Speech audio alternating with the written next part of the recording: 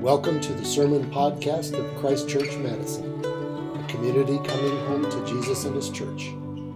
For more information about us, visit christchurchmadison.com. Good morning, Christ Church. It is such a joy to be with you this morning, even if over a live stream. For those I haven't met yet, my name is Pruett, and I am excited this morning to be delving into a fascinating story of the Tower of Babel. One of the interesting things about humanity, one of our interesting features, is our ability to make snap judgments and assumptions. Undoubtedly, it started as a survival instinct, giving us the ability to quickly deduce a dangerous situation. But even today, we make thousands of assumptions a day about people, places, or things, or situations we find ourselves in. And while many are correct, if we're honest with ourselves, we frequently make incorrect or distorted assumptions. Now, this is so common that it's even become part of our entertainment. If we look at the genre of comedy, miscommunication based on incorrect or distorted assumptions is often the basis for some of our most hilarious comedic situations. Think about your favorite sitcom or romantic comedy or any comedy in general. Undoubtedly, at some point, a character will misunderstand another. A character will make an assumption that will go unchecked, and hilarity will ensue. One of my favorites is the classic sketch by Abbott and Costello, Who's on First? Now, you probably know this, and it's kind of appropriate given that baseball season just started. Amen to that, yes. And the sketch unfolds as two individuals are having a conversation. And the first individual begins to talk about the local baseball team, and he assumes his compatriot knows exactly what he's talking about. And as he details the intricacies of the lineup, who's on first, what's on second, and I don't know playing third base, his partner completely loses it and becomes confused. And this assumption of communication and assumption of understanding leads and derails the entire conversation. These situations are funny, they make us laugh because we've all been there. But sometimes and frequently, a distorted assumption can have devastating consequences. In 1912, we know of the construction of the ship Titanic. Now, the ship was designed and built to be the premier, the apex of luxury and cross-Atlantic travel. Among all of its features, it was assumed, most infamously, to be unsinkable. And in a sad twist of irony, the ship sunk on its maiden voyage. This assumption had led individuals to not take appropriate precautions. There weren't enough lifeboats. There weren't enough life vests. Some of the safety features were not tested. And 1,500 people, more than 1,500 people, lost their lives in one of the greatest and most tragic maritime disasters in world history. Distorted assumptions can have devastating and tragic consequences. This morning, we're going to look at a story about a community that has a distorted assumption, not about a person, a place, or a thing, or a situation they find themselves in, but about the God of the universe. And we're going to find in this story that it has devastating consequences for the community and for the entirety of humanity. But before we dive into that story, would you pray with me? God, this morning, open our ears and hearts to receive a word from you. Open my lips to proclaim your word. Make these words not mine, but yours. God, move your Spirit among us in this room and wherever people are listening to this, Lord. May we come to a deeper understanding of who you are. And may you point out and transform our distorted assumptions about you. In your holy name, amen. So this morning we're going to be in Genesis chapter 11, and while you're finding it either in your bulletin or in a Bible, or at the front of the biblical text, I think it's helpful to really quickly survey where we've been so far. Genesis 11 is the climax to a section of Genesis 1 to 11 that is often called the primordial narrative. It is the section of text that looks at major themes from a universal perspective. We began with the story of creation a few weeks ago in Genesis 1 and 2, when God creates a perfect and good and structured order, a holy place. And we found that he places humanity in his creation, gives them his image and this responsibility to be his image bearers, his stewards of creation. But in Genesis 3, we learned a few weeks ago that our story took a dark turn. Adam and Eve rebelled against God, and by taking the fruit from the tree of knowledge of good and evil, an act symbolic of an attempt to define morality for themselves, they broke the relationship with God, and it had devastating consequences for all of humanity. In chapters 4 to 11, look at what this human situation looked like. It examines what it looks like when humans are in control, and it is an unmitigated disaster. We began in chapter 4 with a situation between Cain and Abel, when Cain rose up and killed his brother Abel. And that single act of violence began a spread of violence throughout the whole world. And by Genesis 6, it had escalated to consume the entirety of creation. And then in Genesis 6 to 9, we get the story of the flood, a text we covered a couple weeks ago with Dr. Walton. And we talked about how the flood is a cosmic reset, where God comes down, undoes, and restores creation. He takes a particular group of humans, the family of Noah, and representatives of all the animal life on earth, and begins a new creation. He establishes a new covenant with these people and blesses them to fill the earth. And the question now becomes, what will this new humanity be like? Will they be like their ancestors and rebel against God, or will they finally obey and follow God? And Genesis 11 is our answer to this story, and it is not pretty. As we turn to this story, this is admittedly a weird text. If we read it from the modern Western perspective, we are probably going to get a little bit lost. I'll give you an example. When I first heard this story as a kid, my immediate thought was that these humans were trying to build a tower to somehow reach into the heavens. And of course, in my kiddie snottiness, I assumed that these people were idiots. There's no way they can break even through the atmosphere. They'll run out of materials. They don't have the technology. And even if they make it high enough, they run out of oxygen. They can't make it to the moon, much less to God. And that's how I understood the story for so long. This is an act of pride for humans trying to rise up and take control from God. How foolish, right?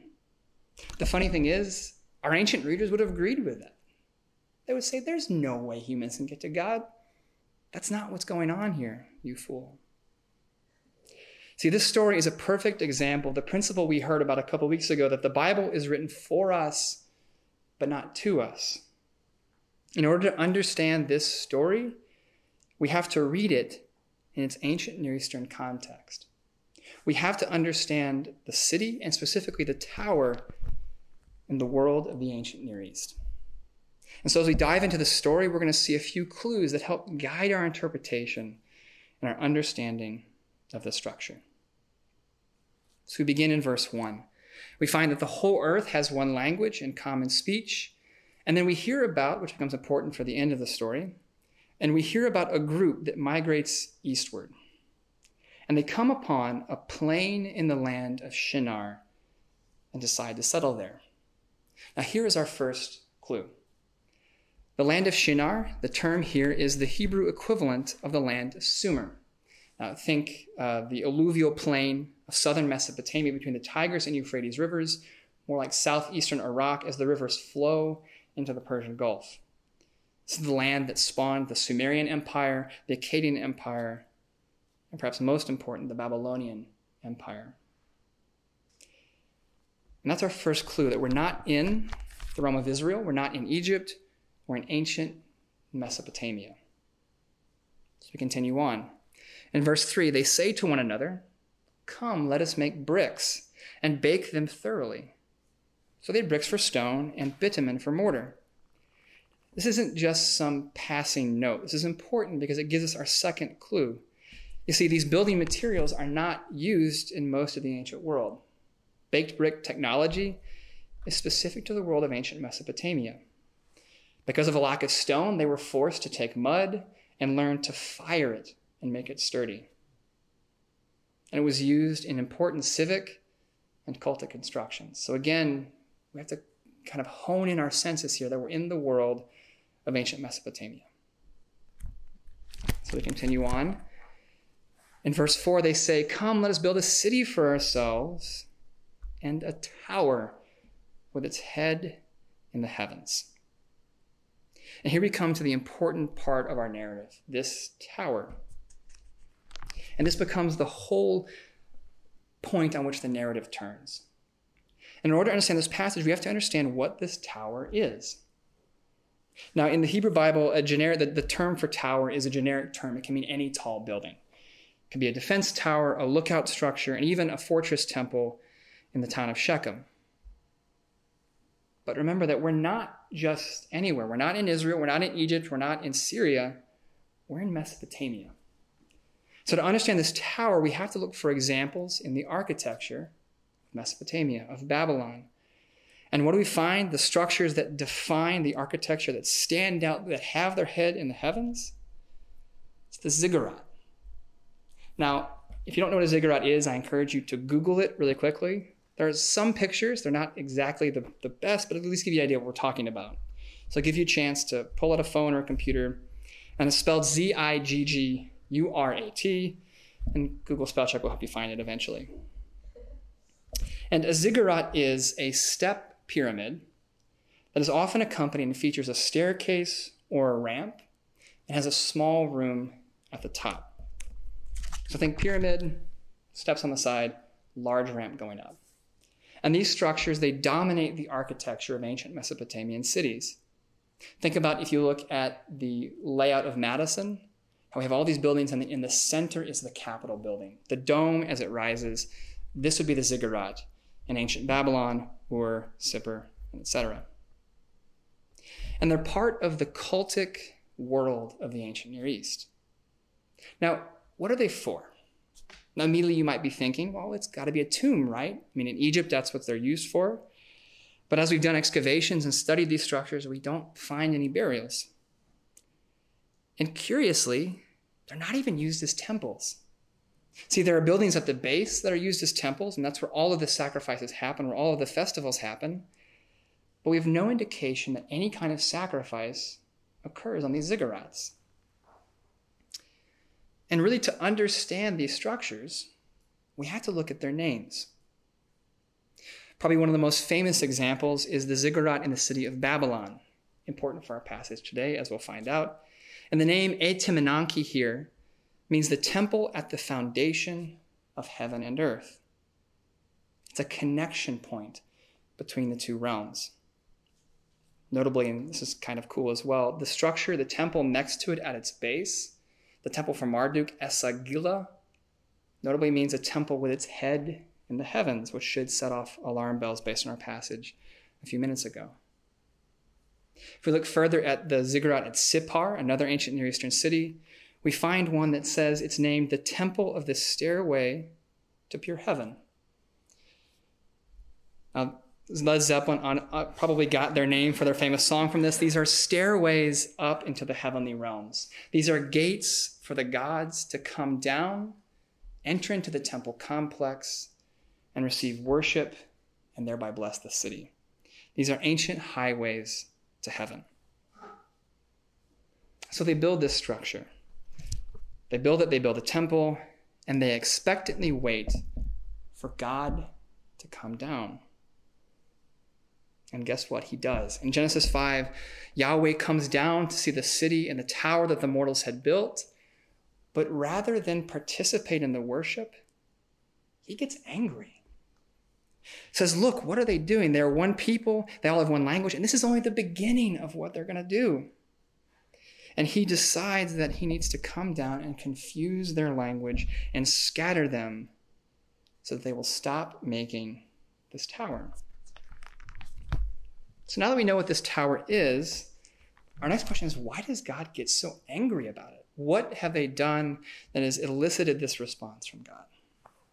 Now, if we read it just from a modern perspective and without the background of the ancient Near East, we might think that this is an issue of pride, right? They decided that they want to make a name for themselves. But that's not really what's going on here. We don't get any indication that their act is a prideful one. The idea of making a name for oneself is just that you want to be remembered. It's a common desire in the world of the ancient Near East that either through having children or building structures that you won't be forgotten. We even find later that various people in the biblical text, Abraham, David, Moses, they make names for themselves. So while pride might be part of it, it's not really what's driving the story. Okay, what about a second opinion? Disobedience for not scattering. This is a common one and one that I've heard many, many times. That the idea is that humanity was supposed to fill the earth, but by staying in this one site and building this city, they're disobeying God's commands. But once again, that's not really what's going on here. You see, the command to fill the earth doesn't mean to scatter. It's a blessing to have children. And if you look at the surrounding text of the genealogies, they're doing that just fine. They're having children. They're having descendants. We have nations that are being born. And scattering isn't really the purpose. It's more the byproduct of what happens. And is mostly an ironic twist on what the people had hoped they would be doing by building this city. So while that might be part of it, it's not exactly what really ticks God off here. So once again, we have to delve into the world of the ancient Near East and understand it's the ziggurat that is the problem. And more specifically, it's the system, the religious system that the ziggurat represents. I said earlier that the purpose of the ziggurat is to invite the god or goddess down to receive the sacrifices of the people and then bless the earth. This is what one scholar has called a divine symbiosis. You scratch my back, I'll scratch yours. You feed me, you give me wine, you anoint my statue with oil, you clothe me, and I'll give you rain and crops or whatever else the god is supposed to do. It's the ancient equivalent of a quid pro quo agreement. Now, the danger here is that it imagines that God has needs, that he has to be fed and clothed, and most importantly, that he can be manipulated and bribed. It is ultimately a humanization of the divine. It is making God in the image of a human rather than human in the image of God. It is making God like one of us. And if we read the rest of the biblical text, we find that God doesn't play by those rules. He doesn't have needs. We find this throughout the Psalms that God doesn't need to be fed, doesn't need to have wine, doesn't need to even sleep. Sacrifices don't feed the God of the Bible. We also find that sacrifices aren't even the primary avenue for blessing. They exist within the Israelite religious system to make atonement for sins, as object lessons for the importance of sin, and as a way to come together and to worship with God and the community, but they don't necessarily lead always to blessing. In fact, the prophets make this point very clear, that it's not sacrifice, but obedience. In one of the most famous passages in the book of Micah, we have this discussion where the character in the story asks, "With what shall I come before the Lord?" in Micah 6, "and bow myself before God on high? Shall they come before him with burnt offerings, with calves a year old? Will the Lord be pleased with 1,000 rams, with 10,000 rivers of oil? Shall I give even my firstborn for my transgression, or the fruit of my body for the sin of my soul?" Now, if we look at the ancient world, the average ancient Near Eastern person would say, absolutely, that's wonderful. Bring the burnt offerings, bring the calves, bring the thousands of rams. And if you're really desperate, offer your children as sacrifices to the gods. But we find in a twist at the end, the prophet condemns this way of thinking. He says, "Has God not told you, O mortal, what is good? And what does the Lord require of you? But to do justice, to love kindness, and to walk humbly with your God." See, the Israelite God calls his people to an entirely different way of thinking. He doesn't need sacrifices, and he actually calls you to a greater degree of obedience and morality, and he doesn't even need a house. He doesn't need a place, a location to interact with his people. We find this throughout the biblical text. When David decides he's going to build a temple in 2 Samuel 7, and when Solomon actually dedicates the temple in 1 Kings 8, we find this constant theme that God doesn't need a house. He's the king of the universe. He's the God of the whole world. He does allow them to build a temple and decides he's going to meet his people there, but he doesn't need to do that. And one of the coolest twists of Scripture when we get to the New Testament and the new kingdom reality, we have the church, where God doesn't need a structure, he needs people. And we become the church, the body of Christ. And God lives and dwells in all of us. This is a complete and total undoing of the ancient Near Eastern and really ancient way of thinking. And I mentioned that this is the climax of what we've seen in Genesis 1 to 11. And it's important because this whole section is ultimately a rebuttal of the common thinking of the ancient world. You see, in creation, in the ancient Near East, the creation narratives envision a competition between the gods. That some gods fight other gods, and somehow out of that conflict, the world becomes.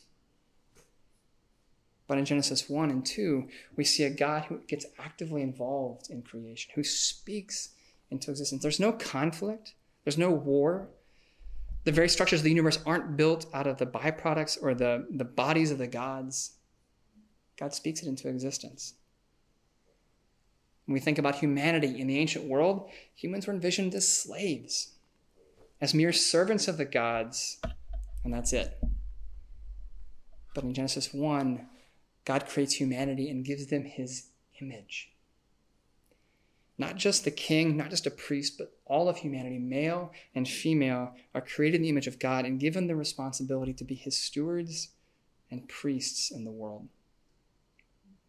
We get to the event of the flood. In the ancient world, the flood is envisioned as the plan and the foolish plan of a particular God to silence humanity so he can get some sleep, because he's sick of our noise. And the only way it's thwarted is because a trickster God decides that he's going to undo this plan. And he builds an ark and saves a few humans. But in the biblical text, the flood is an intentional plan of God to restore creation. And that same God who restores creation also delivers Noah and his family and makes a covenant and desires to know and be known by them. Now we come to this particular passage, where we see the very symbols of the ancient way of doing religion, of interacting with God, and God completely undoes it. And we get to the end of the story, and after God scatters humanity and confuses their language, we get the ultimate slap in the face. In verse 9, we get a city naming. And it says, "Therefore the city was named Babel, for there Yahweh confused the language of the whole earth." Now here the biblical text envisions the city of Babel or Babylon as being named in a word play on the word confused, Balal. It becomes a symbol of confusion and foolishness. Now, in ancient Akkadian, in the language of Babylon, the name is named Bab Eli, the gate of the gods. Here celebrated for the ziggurat that stands at its center. And in this act of renaming, God says, no. You think this is how you get to me, how I come to you, this gate, this ziggurat, this stairway to heaven? I don't play by those rules. And more importantly, I'm going to rename your city after confusion. A distorted assumption of their way of thinking about God. Now, we back away from this story. We back away from the undoing of the way that this community thinks about God. We find that we learn that God is a God beyond our human expectations. And honestly, that is a great and good thing. You see, the Babylonians, they're hoping to bring God down to get blessings. They want crops. They want rain. They want fertility. They want children. They want basic human needs. But the God of the Bible has a deeper and better plan. He cares about those things. We see that throughout Scripture. But as we begin to move through the book of Genesis, we see a new movement.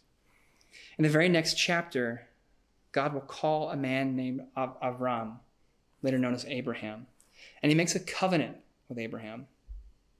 He says, if you'll follow me and settle in this land, I'll give you children and descendants. All the nations of the earth will bless you, and I'll give you a great name. The very thing the Babylonians were hoping to get, Abram gets.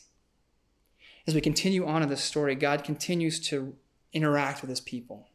He continues to reveal himself to his people through the Exodus, through Sinai and the giving of the law, through the nation of Israel and their kings, and then ultimately through the giving of his son, Jesus. God coming down in the form of a man to interact and to know and be known by his people. So whereas the Babylonians wanted blessing, God begins salvation.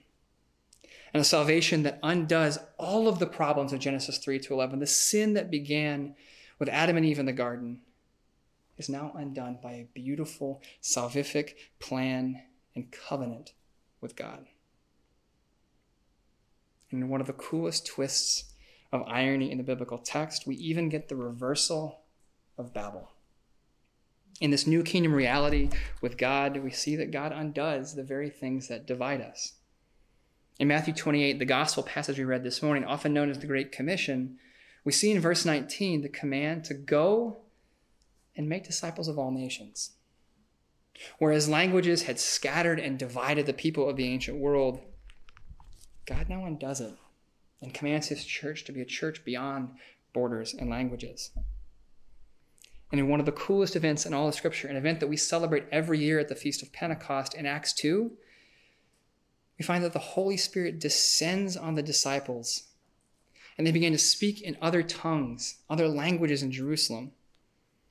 And in verse 5, we find that there were many dwelling in Jerusalem, Jews from every nation in the known world. We have Parthians, Medes, Elamites, residents of Mesopotamia. Again, should pick our ears a little bit. Judea, Cappadocia, Pontus, Asia, Phrygia, Pamphylia, Egypt, all parts of the Roman Empire are gathered into one, and they hear the preaching of the gospel in their own language. What had once been a source of confusion now becomes an avenue to bring people to Christ. And this ultimately climaxes in the beautiful scene in the book of Revelation, when before the throne of God, individuals from all nations, tribes, and languages are worshiping God together. You see, God is a God beyond our human expectations. He will not bow down to our image of him. He will blow past all of our expectations. And this is a great and good thing. So what do we do with this? How do we respond to a passage like this? I think first we reflect on our own image of God, our own assumptions about the God of the universe. Now, we ask ourselves, do we make God in our own image? Do we humanize God? Now, I don't want to make any assumptions about you in the audience, but I sincerely doubt that any of you have a problem with a ziggurat in your backyard or have a desire to offer sacrifices to try to bribe God. But we do the same thing as the Babylonians. You see, we often force God to bend to our beliefs. We imagine God as if he's one of us, right? Rather than being conformed to the image of God, we conform him to our desires and our beliefs. Maybe like the Babylonians, you put limits on the power of God. Maybe you even think, maybe not consciously, but subconsciously, that he can be manipulated. That if I give here or do this or do that, then I'll somehow get what I want. If I pray the right prayer, say the right thing, sing the right song, I'll get what I want from God. And we treat God as if he's a genie in a lamp. ultimate cosmic power, but confined to the itty-bitty living space of our expectations. But maybe that's not your problem. Maybe you don't have a problem imagining God as having unlimited power. Maybe you imagine a God that is too big for your problems. A God that is so powerful and so magisterial over the universe that he can't possibly care about my wants and needs or my problems or my issues. And as much as a limitation on God's power is a distorted image of God, so also is the imagination that God doesn't care about us. See, these are both two sides of the same coin. They are both distorted assumptions. God is all-powerful. He's the creator of the universe, but he's also the God that came down in the form of a man, that came down and lived among us and desires to love and know each of us individually. So we reflect on our own assumptions about God. And then we seek to encounter God. And there are a variety of ways that we can do this, but I want to focus on two this morning. The first is we encounter God through his Son. I mentioned earlier that the incarnation of Jesus and the death and resurrection are the ultimate revelations of the nature of God to humanity. And we first come to God through his Son. Now, if you haven't done that this morning or are new to this whole Christianity thing, and you have questions about this, please reach out to any of us, to Scott, to Caitlin, to myself. We'd be glad to talk with you more about this. But for those of us who've been in this maybe for a little bit or even for a while, one of the best ways we can encounter God is through his word. See, the biblical text, these books, are the ultimate revelation, the self-revelation of God to his people. And we can encounter God by going through his word, both on our own individually, but also in community. Now, if you've been with us for a while, this is one of the purposes of our church here at Christ Church Madison. We're a church that is committed to a phrase you've probably heard a dozen times, to word and sacrament. We believe we encounter God through his table and through his words. It's why we use liturgy every Sunday, why we begin our service with readings from the Psalms, from the Gospels, from the New Testament, and even from the often overlooked Hebrew Bible. And our purpose here is to be a safe place where we can bring our questions, our doubts, our worries, our concerns, and even our distorted assumptions about God, and work through them together and commit ourselves to knowing God more deeply and more clearly. So this morning, Christ Church, may we commit ourselves to the study of God's word, to encountering God, to surrendering ourselves to his image, and to gain freedom from our assumptions, our incorrect and distorted assumptions about God. In the name of the Father, the Son, and the Holy Spirit. Amen.